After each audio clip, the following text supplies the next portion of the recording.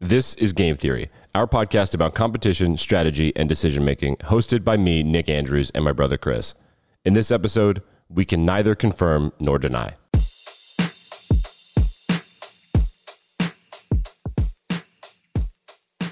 Say you're paying attention to a murder investigation with all your free time.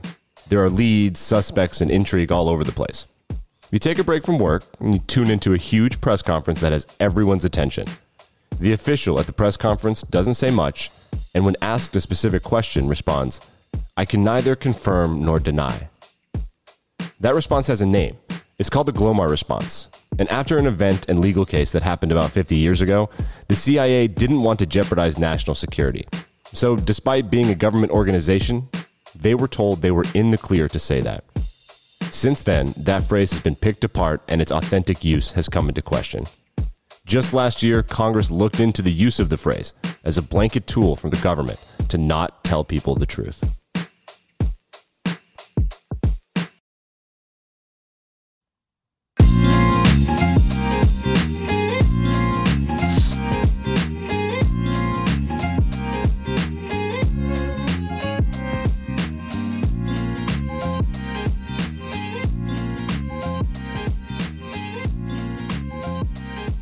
And welcome to episode 61, that's 6-1 with a 6 and a 1, of Game Theory, a podcast about competition strategy and decision-making. I am Nick Andrews, and Chris is over there. And I see, if you're not watching on YouTube, you can. I can see Chris is bringing back the 1970s investigative reporter look right now. He's got the beard, he's got the flow. Like the flow is, it's a respectable flow. Like that's a man about society. I watched another Rush documentary recently. No, I'm not the original one from like 2012 or whenever, but one about like their last tour. And man, the 70s. I don't know. Forget the early 2000s. Forget the 90s. No, we're bringing the 70s back, and it's appropriate for today's topic, I think, which we'll get into later. But you know, I gotta say, I appreciate the compliment. I mean, I don't know. I feel like it looks good. I feel like the only difference between me and photos of our dad from him at this like age in his life is that he was doing this kind of middle part thing, and I'm sticking with the millennial side, like the corner of the rectangle of my face. I am genuinely surprised and tickled that you know about the side part, middle part thing that's going on the internet. That is great OPSEC from you. When it comes to being online, when it comes to being up to date on pop culture, I wouldn't say I've been around the block, but I turned the corner. Okay. I know a thing or two. So we're talking today about the Glomar response, which is something that all of you have heard. It means when someone did something good or bad, and we have some instances of things going on in the world that this is going to be applicable to right now. It is when someone says, "I can neither confirm nor deny any responsibility or knowledge of or whatever." That's called the Glomar response. There's a word for it, and there's a whole history to it. First of all, we did not copy Radiolab. They did this a while ago. I've never listened to a Radiolab except for Freakonomics stuff, and that doesn't count. 1. 2, they're too many podcasts. 3, that takes way too much work to copy Radiolab. They're like legit, and we're jackasses essentially.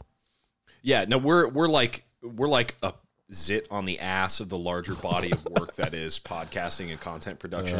And Radiolab is like a vital organ of that. I feel like they're like pioneers. Like, were they a podcast first? I feel like they were a radio segment on NPR first. So Radiolab, yeah, it's hard to explain. Essentially, if you want to go down the history of podcasting, I will do this much.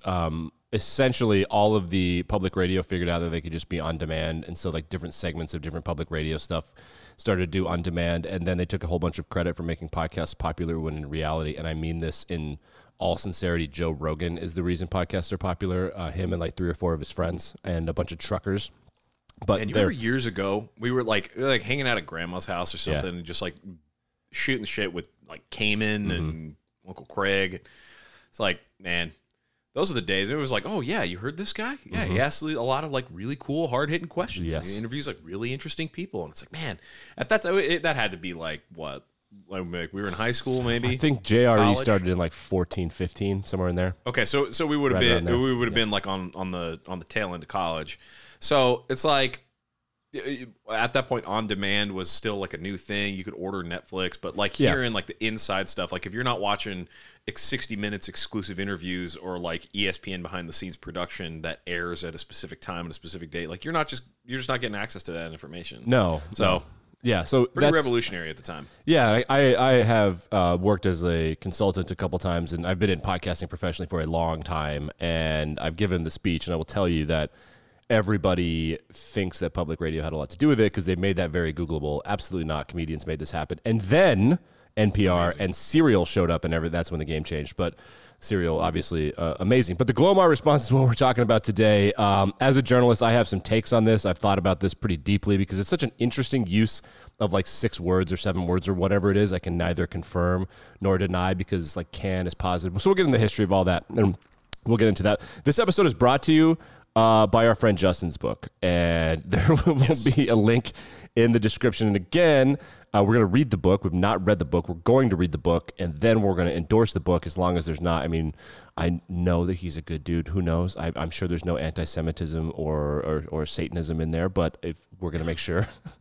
We're going to go through it with a fine-tooth comb like those Roald Dahl and Ian Fleming book sensitivity readers. Yep. And we'll make sure to republish another version that has been desensitized. Did you hear about that? Yes. Also, I watched Harry Potter 8 last night, and that motherfucker's been edited. Well, I mean, many movies are. But it was edited. And also, my wife and I love Muppets Christmas Carol. That movie's been edited in an aggressive way, and there are sub-communities on Reddit that are fucking mad. So Disney was bullied into putting the unedited version back on Disney+. But good. Harry Potter, now from HBO to Peacock, Harry Potter has been edited. There is one scene that has been tinkered with, and it was like 11:30. I couldn't sleep, and also, the Sunday Scaries, and I also heard this. Half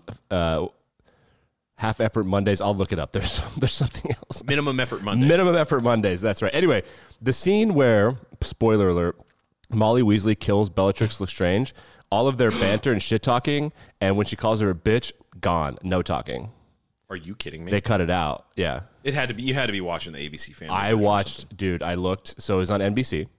It's on Peacock. Oh, NBC. Okay. It's Peacock. So it's still a family show. Yeah, but you're watching the poker show, and that is not. What's that called? Poker. It's the one with the dude from Knives Out. What's it? Poker Face, right? Yeah, Poker Face. That show is not family friendly. Well, no, but because I don't think HBO would have edited those out. And now I'm on a journey. It's like, will someone just please put the goddamn unedited something online? Okay. I digress. I have no idea how we got there, except to say that this episode is brought to you by our friend Justin's book. It's available on Amazon. You can click the link, and if you click the link, it'll be like, hey, this many people listen to the podcast and are interested in it. You could click the link and just show traffic. You could click the link and buy the book. You could click the link and buy the book and read the book. It's all up to you. It's about how to win or how not to lose. The Price is Right. Yeah, really, really interesting look at all the data. You can go back and listen to our podcast episode where we feature Justin. Really interesting take. People generally underbet. People don't make maximum use of the opportunities they have to try to wager for stuff. And really fascinating topic. And I think it has a lot of life lessons. It's a game show, so unless you're on the game show, okay, how applicable is it to you? I think it's really useful, and I think it's a good lesson in how to understand how your biases could be affecting your strategic thinking and your decision making. And it's a good way to like divorce that from the real world kind of mathematical approach and help optimize some of the decisions in your own life. Yes, and I think that really want to spread the word on this book for a couple of reasons. One of which is that there are a bunch of nerds who make their living doing various things involving fantasy and gambling in sports and games. Yes. Poker, a lot in football and basketball, and that was going to be reined in eventually because gambling is an addictive, life-destroying habit. But right now, there's kind of a gold rush for content creators, and there's a lot of game theory, analytics dudes out there, and like those people should want to read the book. So we're going to try to spread the word because this is the exact kind of thing that people are trying to cut through the middle of. Like what inefficiencies are out there because humans don't understand. It's the exact same thing as the Monty Hall problem where like, I know it looks this way, but to just shut up and trust the process. It's going to be fine, I promise. So that's in the book, I'm sure. We will link to the podcast episode where he joined us as well. So shouts to our friend Justin. You can get all of that in the show notes. Okay, let's get to the Glomar response. And the reason this has a name is because When it was invented, 70-something, there was a court case about this. And essentially it became a thing that was argued about because the CIA, with all of their brilliance, man, they are really good at understanding exactly what they can and can't do.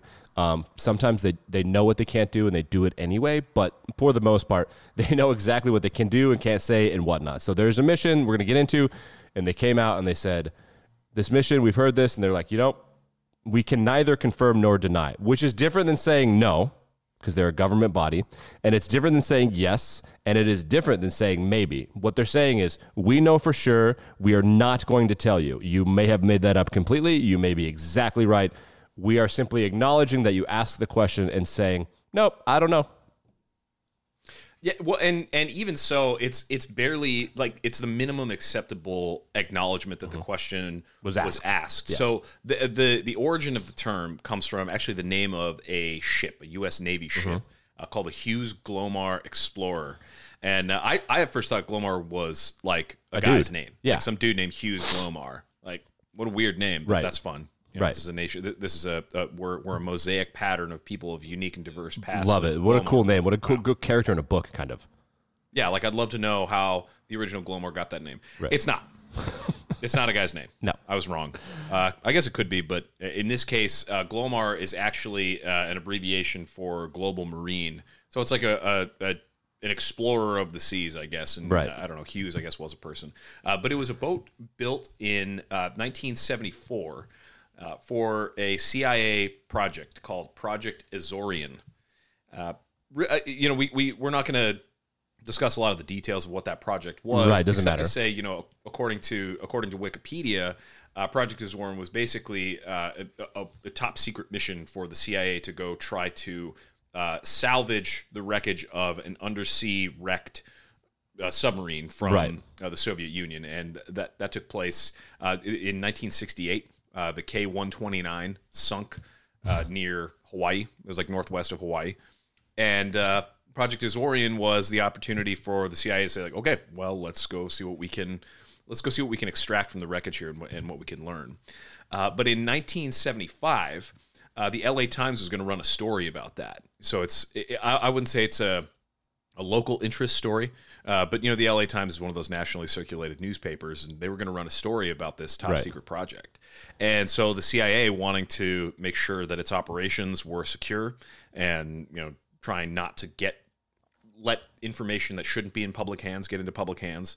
At the time, communication and information were really, really important, especially for news media, because we didn't have the ubiquitous internet where you could just do a search.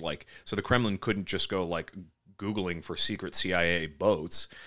And so having control of information that goes out into news media, really, really important at the time. And so the CIA tried to stop publication of this story about the Hughes Glomar Explorer and what its role was in Project Azorian. So there's this journalist named Harriet Ann Philippi. She requested through formal channels, through the Freedom of Information Act, that the CIA disclose both the Glomar project, so Project Azorian, and the existence of this ship, and number two, its attempts to censor the story. And the CIA's response to Philippi's request was to say, we neither confirm nor deny that this project exists, and that we tried to keep the story from being unpublished. So they didn't say, yes, that's true, but they didn't also say, no, that's not true. They said, we cannot confirm that it is true, we cannot deny that it's false. Right, and so it's an interesting choice of words. Let's break down the court case a little bit. Well, I mean, this instance a little further. So the first thing is that we've got a real organization of journalism, and while BuzzFeed and the Daily Beast and whatnot have made journalism what it is now, back then the LA Times is an organization that would have carried significant weight in the Western United States and in the Western world, to be frank. So I mean, the Times, the Wall Street Journal, I think back then you could probably say Time Magazine was like a real journalism organization. Some other ones, the WAPO, Chicago, Dallas Morning News. There were some really big ones. So this is a big organization. These are heavy hitters. They then, I would guess that she heard some stuff, and papers have to do things ethically by journalism rules, which is, let's go through official channels. You have to sue them under the Freedom of Information Act. which is typical. Everybody should know how to do that. You can Google it. There are a lot of YouTube tutorials. Everyone should know how to do that. You never know when something's going to happen to your family. You need to get some records. And so she did that. They were like, yep, you got us. And the government's, their court cases are like, this is a law. You have to turn shit over. But the other big player in this is not just the LA Times, it's the CIA. And the CIA has, and does constantly use the guise or the real threats of national security threats to say, yes, you might have something here. We need you to shut up because there could be something. Now, often we found through the years that they kind of use that as like, hey, just fuck off and leave us alone. But sometimes like, yeah, actually, there's a reason we didn't tell you this, is because there's a whole bunch of stuff going on that you don't know about. Don't worry about it. So they found this language, and I'm so fascinated by the language. I can, which is an active verb. I can neither confirm nor deny, which means I am not allowed to, or I shouldn't, or it is unethical, or whatever you want to say the word can. Not I won't, I will not confirm or deny. I cannot confirm and deny. And that word is where people in present day have gotten themselves in trouble. So the first thing I want to break off and say is that fucking fascinating. Brilliant. CIA is brilliant. Also shouts to the CIA when they showed up on Twitter. Did you see this? Their first tweet was, we can neither confirm nor deny that this is our account. Brilliant. All right, that's pretty cool. Were they one of the early adopters? Were they around in like 2007? No, I want to say that was like 12, 13, 14. I remember the day they showed up. They got instant verification. They followed like POTUS and like some meme account or like a Cats account or something. Amazing. Yeah, they crushed it. They're really, really good at the internet right away, which makes sense because they're communication experts. So I don't know how long they've talked about it. I'm sure that if that was in the 70s, that shit will be declassified in about a decade or so, and we'll learn all about that process, which would be really cool for me. For a judge and a newspaper and a law, the CIA found a bit of a loophole here, which is really, really kind of fun and interesting and good for them. I mean, laws are laws. And it's interesting that you say that too, because right now, at least as of the 2018 version, the Glomar response is a codified term in the Code of Federal Regulations. So in 32 CFR 701, the Glomar response is defined. It's actually in 701.29. And I'm going to read you the entire text. It's just a few lines here. Yep. The Glomar response is defined as refusal by the agency, and the agency in this case is Department of Defense. So CIA is not in the Department of Defense. It's a separate organization. It's part of the White House. So it's in the executive branch, but it's not DOD. It's refusal by the agency to either confirm or deny the existence or non-existence of records responsive to a FOIA request. And FOIA is the Freedom of Information Act. There's some exemptions listed there that I'm not going to bother to look up. But in this case, the DOD definition is refusal by the agency to confirm nor deny. So the CIA is like, oh, I can neither confirm nor deny.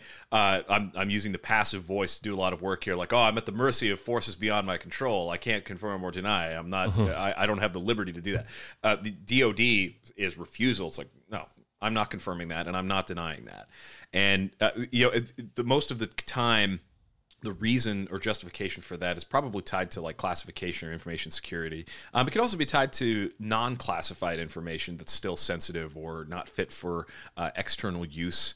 I think there's like terminology surrounding that type of information called like official use only type of stuff, or like not for public release. And in those cases, that information is not necessarily it could be subject to an exemption to the Freedom of Information Act, which otherwise is a means for people to like get information from the government about projects or whatever else. They can use the Glomar response to neither confirm nor deny that the information exists. Because, so I mean, think about it this way: if the LA Times is running this story and they say the CIA denied that this project is happening, then the Kremlin can read that story and say, well, okay, so the CIA is saying this thing just didn't happen, right? And the LA Times is saying that it did. So, like, what conclusion are we supposed to draw from that? Right. Like, how are we supposed to interpret that information? Whereas the Glomar response introduces minimum transparency, maximum opacity about the information. And so, in that way, you don't get the best security for your information by denying or telling a lie. Right. Or, like, you're making a big show, like, oh, no, this is not us, it's somebody else or whatever. You get maximum opacity by refusing to respond. It's like the third way. Like, what's the the lyric from the Rush song. If you choose not to decide, you still have made a choice. Something like that, right? I've never been more proud. I've never been more proud. And you know what? I think this is a big moment for you. God, this acknowledging is your rock Rush fandom enough to know. Yeah. Well, I'm going to be celebrating that today. But so the point here is that the strategic use of that language, the decision not to deny something, is actually the best way to optimize the outcome, which is, CIA wants to control its own information. Yes. So, of course, the risk is, and in this country, we are nothing if not warriors first. And that's just how it works in the United States. Like happiness, balance, and mental health, no. Winning shit, yes. That's what we do. We want something to win. If it can be won and we want to win it, that's everyone else fighting for second place. And that's kind of always been true. So national security has and will continue to be the thing that we care the most about. I don't know the defense budget, but I know that it's all of the other budgets combined, kind of. So that's makes sense. So when the CIA says we can neither confirm nor deny, and they're saying, hey, nope, this is bad if we even discuss this, then everyone can be like, touche, fair enough, whatever. However, that kind of shit can expand into other stuff. And I always like to make fun of sports reporting and sports writing because sports journalism is not a thing. It is extensive pregame and postgame show. Real sports journalism is watching the game. Or if there's an actual journalism story, then actual journalists will show up and do it, not the guy in your local news. That guy is just telling you what's important to watch. He's an entertainment reporter as far as I'm concerned. Yes. So. Yes. That's the thing. Like, people need to start treating sports just as any other form of entertainment. Like, it's real-time entertainment. Guys, like, if you can tell me the difference between a sporting event and an improv show, please let me know. Yeah, just like that the rules are more strictly enforced, I suppose, and like you really have to say yes and, otherwise, there could be damage. But yeah, that's essentially, you're exactly correct, and I've been on this take for a while. In journalism school, like, what do you do in journalism school? 3 things. 1, you learn about journalism history, completely pointless, other than the legal stuff. 2, you practice journalisming, which is the most important. No one cares about your degree. They care about your portfolio. And 3, the most important thing for me is the philosophy of journalism and the fifth estate and the right and the freedom of speech and like all this kind of stuff, which is where this falls in. You sound like my cousin Vinny right now. He's just like, oh yeah, didn't they teach you the procedure in law school? He's like, no, they don't teach you procedure. They teach you contracts. Yeah. You can go to court and watch. Yeah, that's what you sound like right now. It's true. Like, if you want to be a journalist, I recommend to you, A, going to bars, hangouts, clubs, and getting people to talk to you who shouldn't be talking to you. B, learning the entire Adobe Creative Suite. And C, finding people who's asked to just kiss. Just make them like you quite a bit. Getting famous on Twitter won't hurt journalism or politics? Indeed. Got him. Bam. Oh, wait. Nope. There it is. Okay. I'm out of shape. Beautiful. So, the theory of this for me is great because it's just, this would be a great class. Like what do they say? And is this an acceptable response? Like, what do you print? They can neither confirm nor deny. They said that they can neither confirm nor deny, which is a fact, but it also implies like they fucking know. Like, nothing says we know for sure if this is true. And then if it's printed that way, which is a really fun way to go about it. So I think of poker. I'm finding that poker and chess analogies can cover every single aspect of life. All those 2 games cover everything. In poker, whenever it's your turn to bet, you have 3 options. Bet, which either means bet as much as your opponent or bet more. Fold, which means like, nope, I'm out. Or C, you can check, which is pass, which is like, I don't know. But the passes can also be strategic, like in this situation. We're like, I want to see what you guys do. So checking is an aggressive move, though it seems like an opaque, like, maybe I'm just hanging around. But what you're saying is like, I want to see what you guys do. It's really the Uno reverse of playing poker. Yeah, essentially. So theoretically, and this is where, we should need to do poker. We've been putting it off, and we're getting bigger, and like we should have someone on for this because game theory, optimal play in poker, but whatever. Oh, yeah. So I love Lex Friedman podcast, by the way, who's like the academic version of Joe Rogan. He's great. And if you listen to him, you'll know exactly what I'm talking about. Like he said on Chess Guys. What's his deal? Lex Friedman. He just interviews people for like 3 hours, and topics range from like anything like analytics and computing, geopolitics. Like the most recent guy was about Scientology. I haven't listened to that one yet. It's just good shit to have on in the background if you work from home or you hate listening to your coworkers type, whatever. So he's had on Poker Guys, and like there's a real debate in the poker community about whether or not it is a smart move to fold your cards even with no bet behind you, right? So if you and I are playing on a table of 6 people and someone bets first, then I have to either bet or fold. I have to have as much, more, or fold. If the person who goes first checks, I have a third option now, which is checking. The debate in the poker community, because everything is streamed and you could read people in their hotels, is instead of checking and waiting, or even if you have a good hand but you're like, I'm not in a good situation, just folding it and trying to gain as much information from the people around because you know what's there. So instead of actively participating, you're kind of actively observing. And I think that we're kind of seeing this here. At a certain point, when the CIA got out of this sticky wicket, I feel like they probably found themselves with a new trick. Like, one good way to see what the Kremlin knows, or China, or I don't even know who we're fucking with that other than the Soviet Union, Vietnam, and Latin American countries, is to say, we can neither confirm nor deny. Ball's in your court. Now, what are you going to do? Can you lie as well as we can lie? Well, and I think the poker analogy becomes just a little different because one of the goals here, like there are sort of competing goals in this case. Like poker, everybody's trying to go for the pot. Like you're trying to either minimize your losses or maximize your gains by winning the pot, winning the hand, playing the people against you. So everybody has different, like there are different positions in the race to get to the same goal. Yeah. In this case, though, in the CIA's case, for the origin of the Glomar response term, their goal was to protect information so that their operations could go securely without interference or detection by U.S. adversaries.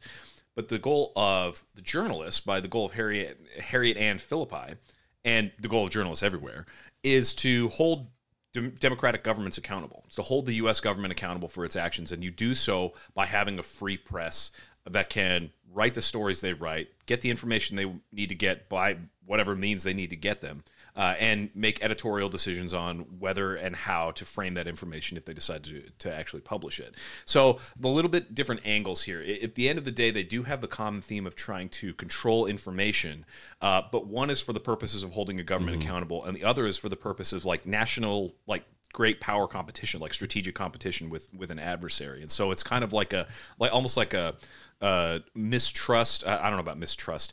It's like a triangle of competitive relationships here, where like the Soviet Union and U.S. journalism are not really competing, although they are kind of trying to control the information space. Yeah. So it is a little bit, it's slightly different, but the mechanism of foisting the burden of proof onto somebody else by not confirming and not denying either, I think that mechanism has utility in both cases, whether the goal is essentially the same or whether they're slightly different versions. So, yes. And I think that where the analogy is strong and kind of in keeping with this is that once you recognize that this is not just to get out of it a reporter who's got you by the the sack, if you want to use a male analogy, by the what family edited version of the show. Is somebody going to go through this? This is the Peacock version. This is the Peacock version, which is really somebody. I mean, I can't believe I got to go watch it now. Yeah, I mean, livid. I rewound like 7 times. Livid. So I'm pissed. Once they get out of this sticky wicket, they're like, this is an interesting new tool. So if you look at geopolitics and you say, like, metaphorically, there are players at the table, Germany, Soviet Union, whoever, doesn't matter. You know what you have and what's going on, and you know what information you have for sure publicly released. What you don't know is what your opponent has, or and you also know what they think they've released and what you think that they've released. So you that's where the poker stuff comes in strong, right? So like, say if the Soviet Union puts out a statement, you're like, bullshit or true, doesn't matter. They're like, well, we have intelligence that tells us this. Is that intelligence true or false? I don't know. So it becomes like this back and forth where all of this is to say they start using the media and other responses as a form of OPSEC, which is a term that we've said and we haven't defined. It means operational security, which is just like how good is your game at living and winning.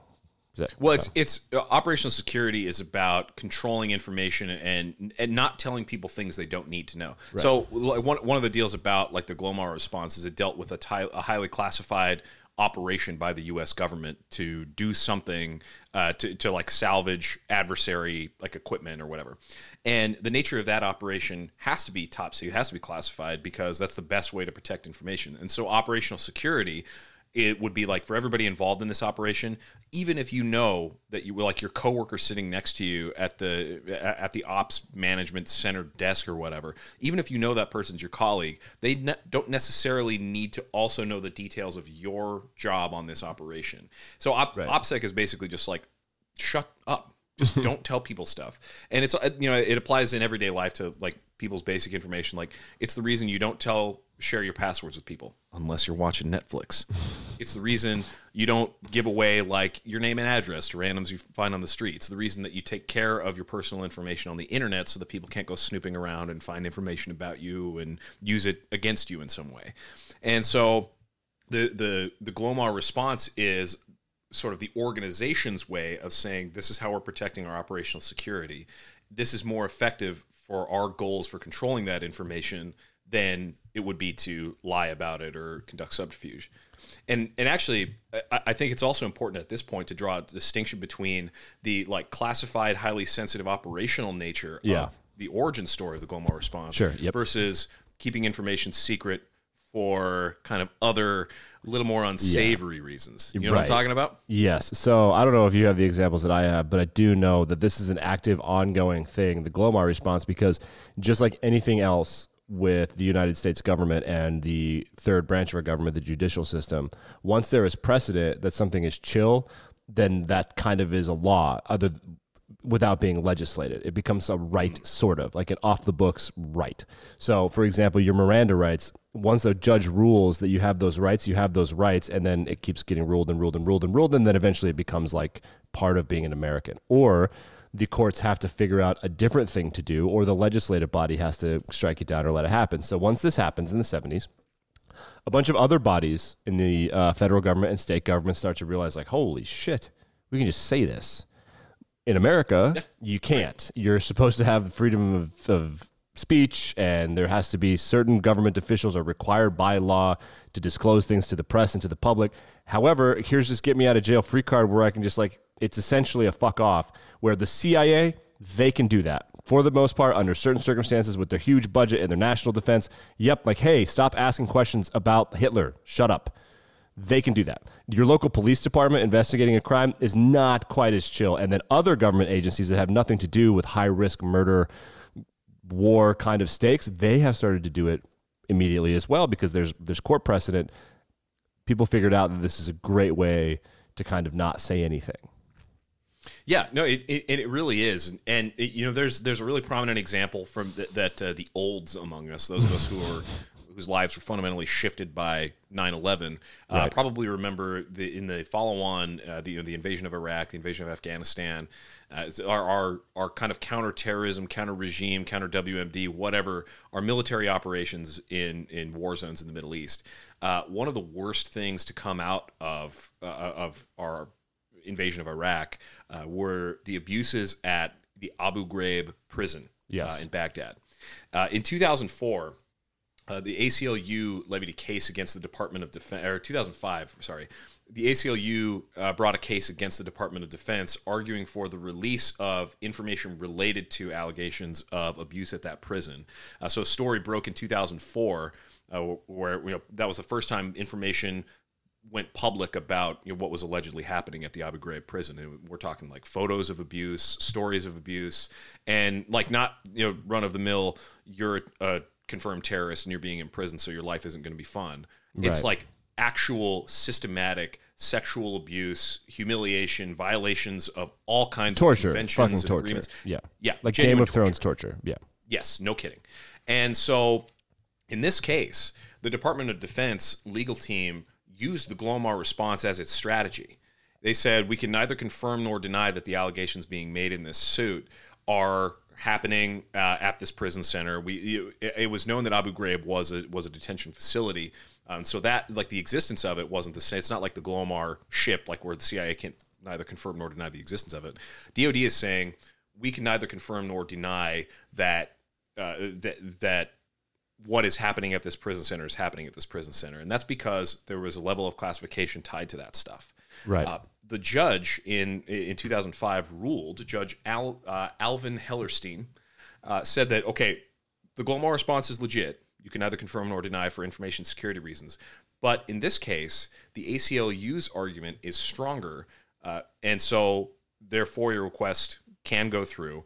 Those documents can be released, and that's because this isn't about controlling information in the security environment to conduct an operation. This is about government sanctioned abuse of violation of individual rights or the rights of prisoners. This is about misconduct on the part of the U.S. government, and so when it comes to like classifying information or having basic operational security about sensitive info, it's one thing to classify it for national security reasons. It's another to try to keep it classified or under wraps to cover up for misconduct, malfeasance, abuse, to avoid embarrassment for the organization, to avoid embarrassment or accountability for individuals involved. And so in this case, the Glomar response was not just a magic get-out-of-jail-free card. That argument was weighed against the merits of the ACLU's case. And in this case, the national security dimension just was not there, or wasn't there in a strong enough degree to allow or to justify the DoD to continue to withhold information. And so the FOIA request went through and people found out the horrors of what was happening in Abu Ghraib. Yeah, and so now we have a precedent where, I mean, it's interesting to me. Like, the precedent is that the precedent isn't the precedent anymore. Now there is an opening. Once one judge rules. Say that again. The precedent is that the precedent isn't the precedent anymore. Brilliant. Follow me. Thank you so much. I think I do get that, actually. Yeah. So essentially what it does is this is the precedent, 30 years, whatever. Then someone's like, I don't know, let's revisit this. This is the case. Then all of a sudden that precedent isn't strong enough to just be like blanket. Like, now people with military operations that are in a foreign country, they can't simply say national security all the time for every single thing. That means that everything underneath that, same thing. That means that if your local police department was pulling that because of precedent in the 1994, now Abu Ghraib happens, they're like, every single one of these is open to its own separate court thing, because unless it's the Supreme Court, every circuit and appeals court now gets to look at this, which means that every single time someone says, I can neither confirm nor deny, the new precedent is the national security wasn't strong enough, which means that these local organizations would theoretically have to prove national security at risk, which is not the same thing as, for example, a train derailing and dumping a bunch of really crazy chemicals all over the ground. Those kinds of people can't say neither confirm nor deny. Now, there's one weird Rubik's Cube of this, which is that our country. One weird trick. One weird little, yes, one little click Rubik's Cube. That prosecution. The only thing our country loves more than winning is making money. We are the greatest money makers of all time. It is not close. It's true. Everyone, freedom of religion, that's why our country. No, freedom of not having to answer to the Bourbons and the Windsors and the Medicis anymore. That's what this country is founded on. Fuck those people. That's what this country. To quote Rihanna, bitch better have my money. That's what this country, that should be on our everything in America. Bitch better have my money. Should be on our money. That should be on our money. That'd be dope. But East Palestine is a company. So theoretically, there's an argument to be made that like these are trade secrets. Like the government can't level the playing field for us. So I think we're going to see that play out. However, this is an active bomb, not the spill in East Palestine. That's just an environmental disaster that will probably kill many people and animals over the next 20 or 30 years. But and ruin their quality of life, yeah. Absolutely, completely abandon that place. Shouts to Donald Trump for repealing the safety laws. What's up? But this is an active situation. There are watchdog organizations that are suing things, like NYPD is involved in a couple of lawsuits where this is not acceptable. So much so that the Biden administration in March of 2022, I don't know who was in control of Congress at that point in time. I think Democrats were. There was a congressional subcommittee that created, or their job was to go look at federal government agencies and their use of the Glomar response. And what they found was a lot of them are using it all of the time. They came out with recommendations, including every organization should have a website that says this is why you could be potentially Glomar'd if you, a citizen, are seeking records. 2, they are also recommending, and I don't think anything came of this, obviously, but these are recommendations. So thank you. I know. Great. Awesome. Thanks for doing something about this. Really good. You looked into it, and now it's on the internet, so nothing we could do. Right. The other recommendation that I found interesting, they had 4 recommendations. The interesting one to me was that they wanted essentially to set up a system where any organization that used NCND, which is what they're calling it, they have to justify that. Like, there's going to be a review, be like, okay, so what about this NCND? Like, what about this one? And what about this one? And what about this one? To kind of discourage people from just like, from a blanket saying, hey, What is NCND? Is it like neither confirm, non deny? Yeah, neither confirm nor deny. Yeah, so that's what they're calling it. So let's see. The fourth recommendation. Recommend that the Archivist of the United States identify a relevant government office to conduct a review of these and practice NCND responses across the government. Formulate a set of recommendations to ensure that these responses are being used in a manner consistent with the goals of the Freedom of Information Act. So they're saying that so many people are using them, they are kind of breaking the law in a way. Like, and again, I mean, I don't know what your take is, but like the CIA using it, I'm like, okay, sure. Everyone else, I'm like, you should have to prove it at least behind closed doors that there is a reason. It seems to me that the problem here is that when it comes to like operational security or like legal strategies in the case of like having a suit brought against you because you don't follow through with a FOIA request, I think it's important to have like be aware of like all like the legal tools that you have at your disposal to be able to control information and protect your organization's like operations. But it sounds to me like the case here is that, okay, well, everybody knows about the Glomar response, so we'll just deploy that no matter what. Right. And like what that does is creates unnecessary bureaucratic gridlock, and it potentially creates legal gridlock if you have to review every single like use of the Glomar response, every NCND for every individual claim in like a FOIA request. That wastes a lot of people's time because it may not be necessary for the type of information that the organization is being asked to provide by a FOIA request. So I think this would be a good way to eliminate fraud, waste, and abuse.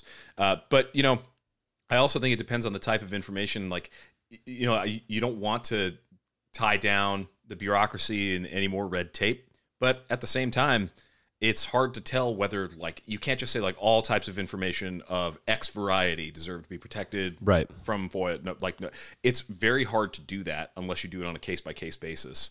And so when it comes, like, and even to me, like, I don't think the organization that uses the response matters. So you say, like, oh, yeah, I'm cool with CIA doing it. Like, well, I am, but I'm also not cool with the agency, like, abusing prisoners and like torturing people either. Sure. So like just because they're a very secretive organization and they have a very important mission in national security doesn't mean that they shouldn't be held accountable. So it's hard to balance that. And the truth of it is, I think that hard cases make bad law. And when you have like really big, high profile examples of the use of a legal strategy, I think one of the problems is that it just adds another layer of like precedent that you gotta have to either fight through or that's going to steer away a lot of otherwise important cases. So, you know, it's an important legal tool. It's an important operational security tool. But I don't think it's one that should be, it shouldn't be used like glibly. Yeah. And I also want to like, I also want to draw a distinction between this and the amnesia defense. I was just watching 30 Rock the other day, and it was the episode where Jack finds out that Frank always wanted to go to law school, but he became a writer or whatever. And he's all like, Frank goes into his office, all like cleaned up. He doesn't have his stupid hat on. He's like ready to enroll at Columbia, and Jack's like, I'm so proud of you, and I can't wait for you to liberally deploy the 7 most important words in the justice system. And Frank goes, my client has no memory of that. I do not recall. And then Jack's like, I would have also accepted, you can't prove that's the governor's semen. Did you see that MILF Island, a bit from 30 Rock, is going to be a TV show? No, it's not. It's not called MILF Island. I swear to God. There is going to be a reality TV show where like they're older moms and then they're like 20-year-olds. Love Island. Are you kidding me? I'm not joking. Oh, no. I'm not joking. And so that means we're going to have to do Dating Game Part 3. Is this They also have AI generated Seinfeld. Mm-hmm. Did you see that? Uh-huh. Yeah. Tina Fey is a prophet.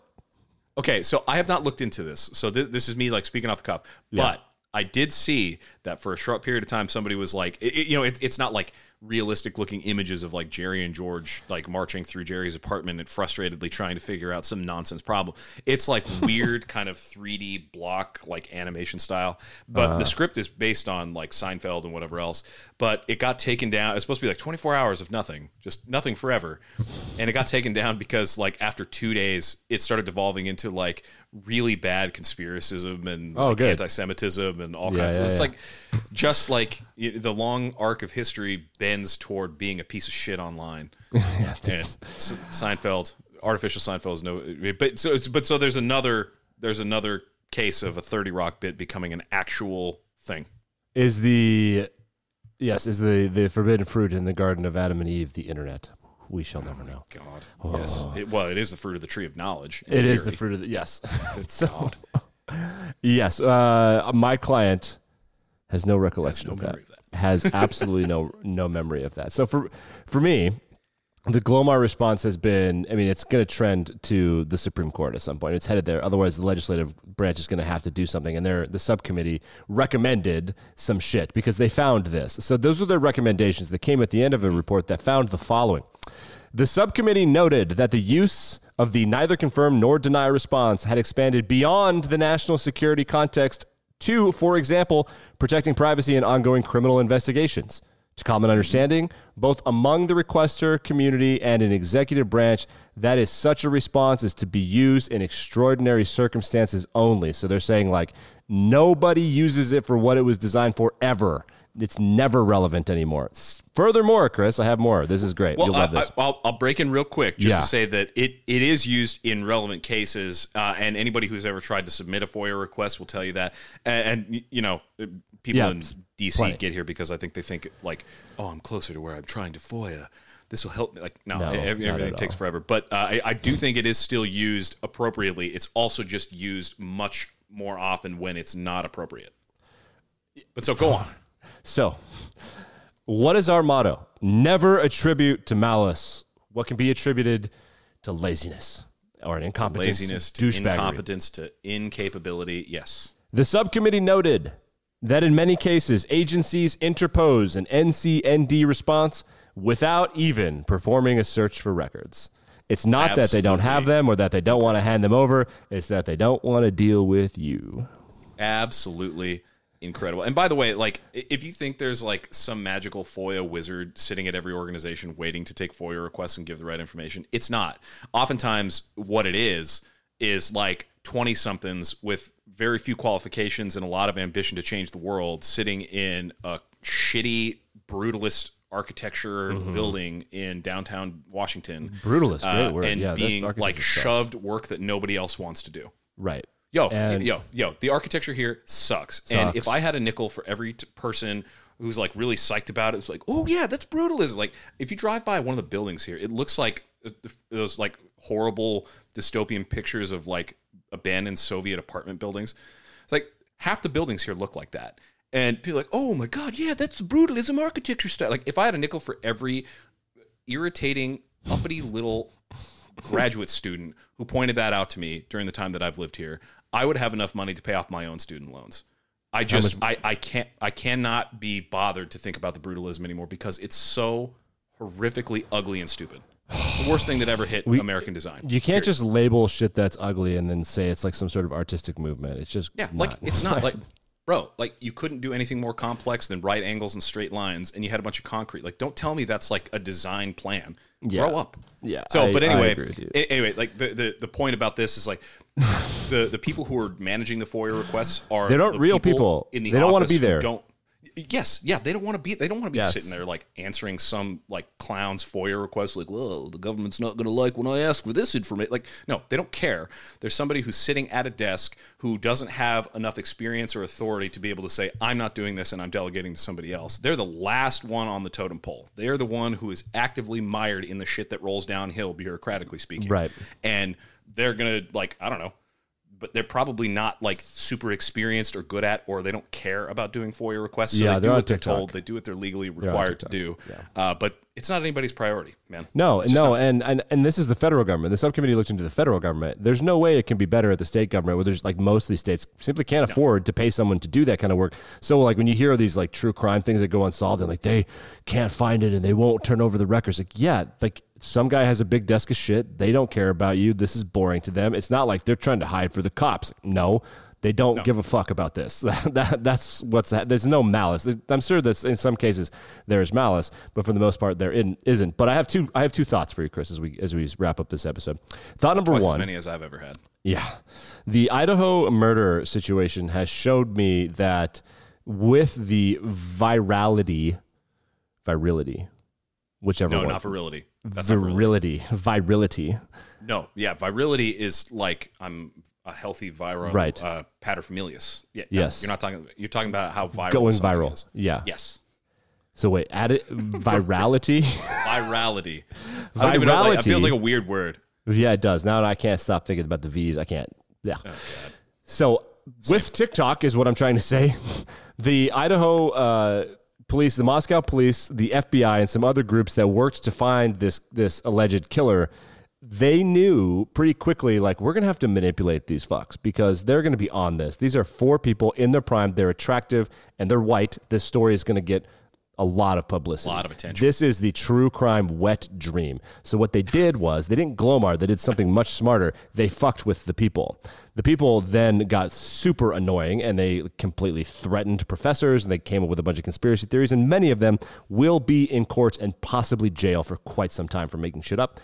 But the investigators were like, we're going to have to make it look like, because they knew that they were dealing with like a wannabe serial killer. They figured that out from like a stuff, and they were on him like literally within 12 hours. They also knew that all of us, he was dumb, very stupid, nowhere near as smart as he thought he was. They knew that all of us would be totally into this. So they wanted to make him seem smart so that he would like drive across the country. Easy peasy. And they wanted us to like completely not pay attention to what was actually happening. So instead of saying neither confirmed nor denied, we don't have suspects, we're looking into it, instead of blackballing the media, they gave little breadcrumbs to make it look like they had no idea what they were doing. And instead they had every idea what they were doing. So I think that that's going to be what we see. And the OPSEC is going to become towards poker playing, where there's going to be intentional lying or partial truths, or you don't have to say that you've named a suspect. If you know exactly what you don't have to do, you can just not do that, but actively not do it. And I think that's going to start happening at a broader scale because that worked perfect.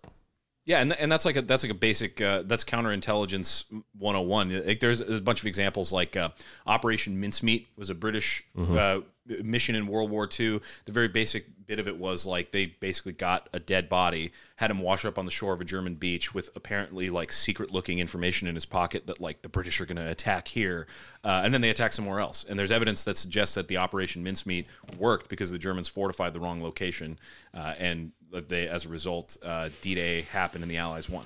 So that's a good counterintelligence operation. So it's not like the Glomar response is the panacea of people who need to control their information. So the second thing, what was the other thought?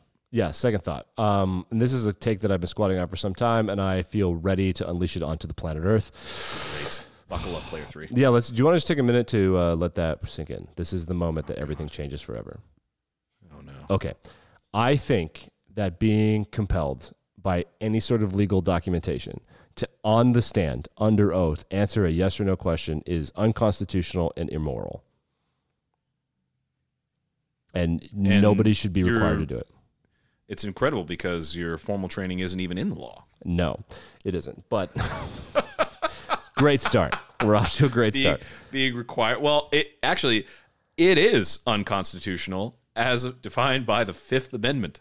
Yes. You are not required to testify against yourself. You are not against yourself. No, I mean correct. Testify in any way at all. Anybody asks you a yes or no question, it is my opinion that question in being asked is unconstitutional. Wow. I wonder. I do wonder what like actual legal scholars think of that. I would like to. I've posed it in like some threads and comment sections, and everyone's like I would like a Rogan level interview. Like, will you please fucking explain this to me? Because I've thought about this for years, and I put a lot of depth into this. Are you ready for this? So the reason I like neither confirm nor deny is I call it a quadra response.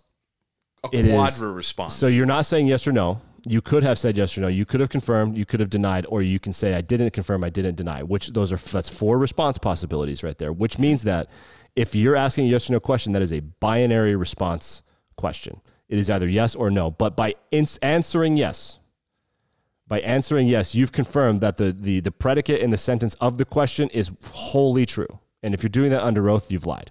Because the majority of the time, there are no opinions or facts that can be so simply stated as to say, this is true, yes? No, that is not the wholeness of my thought. My name is not Nick. My name is this. It's almost every answer to a yes or no question is some sort of version of kind of. Huh. Yeah.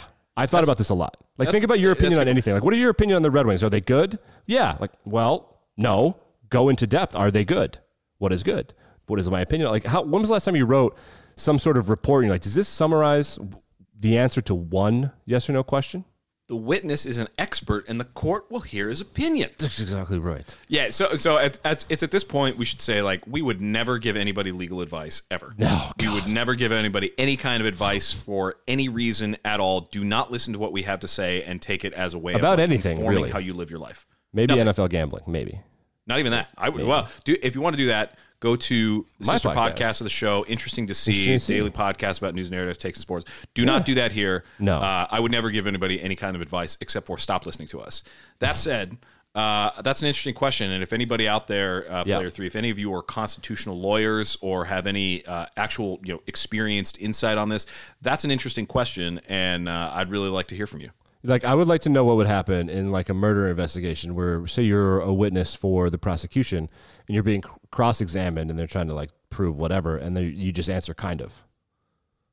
Kind of. Will you elaborate? It's like, well, how much time do you have? Like, is it true that you were here on this date? And it's like, for 5 minutes. For 5 minutes at this point in time, like nothing. Yes or no questions are almost always just a complete impossibility. You're painting with, to use the My Cousin Vinny card thing, or to continue with My Cousin Vinny when he does the cards, they're stacking an argument and it's built on these binary answers when the truth is almost never affirmative.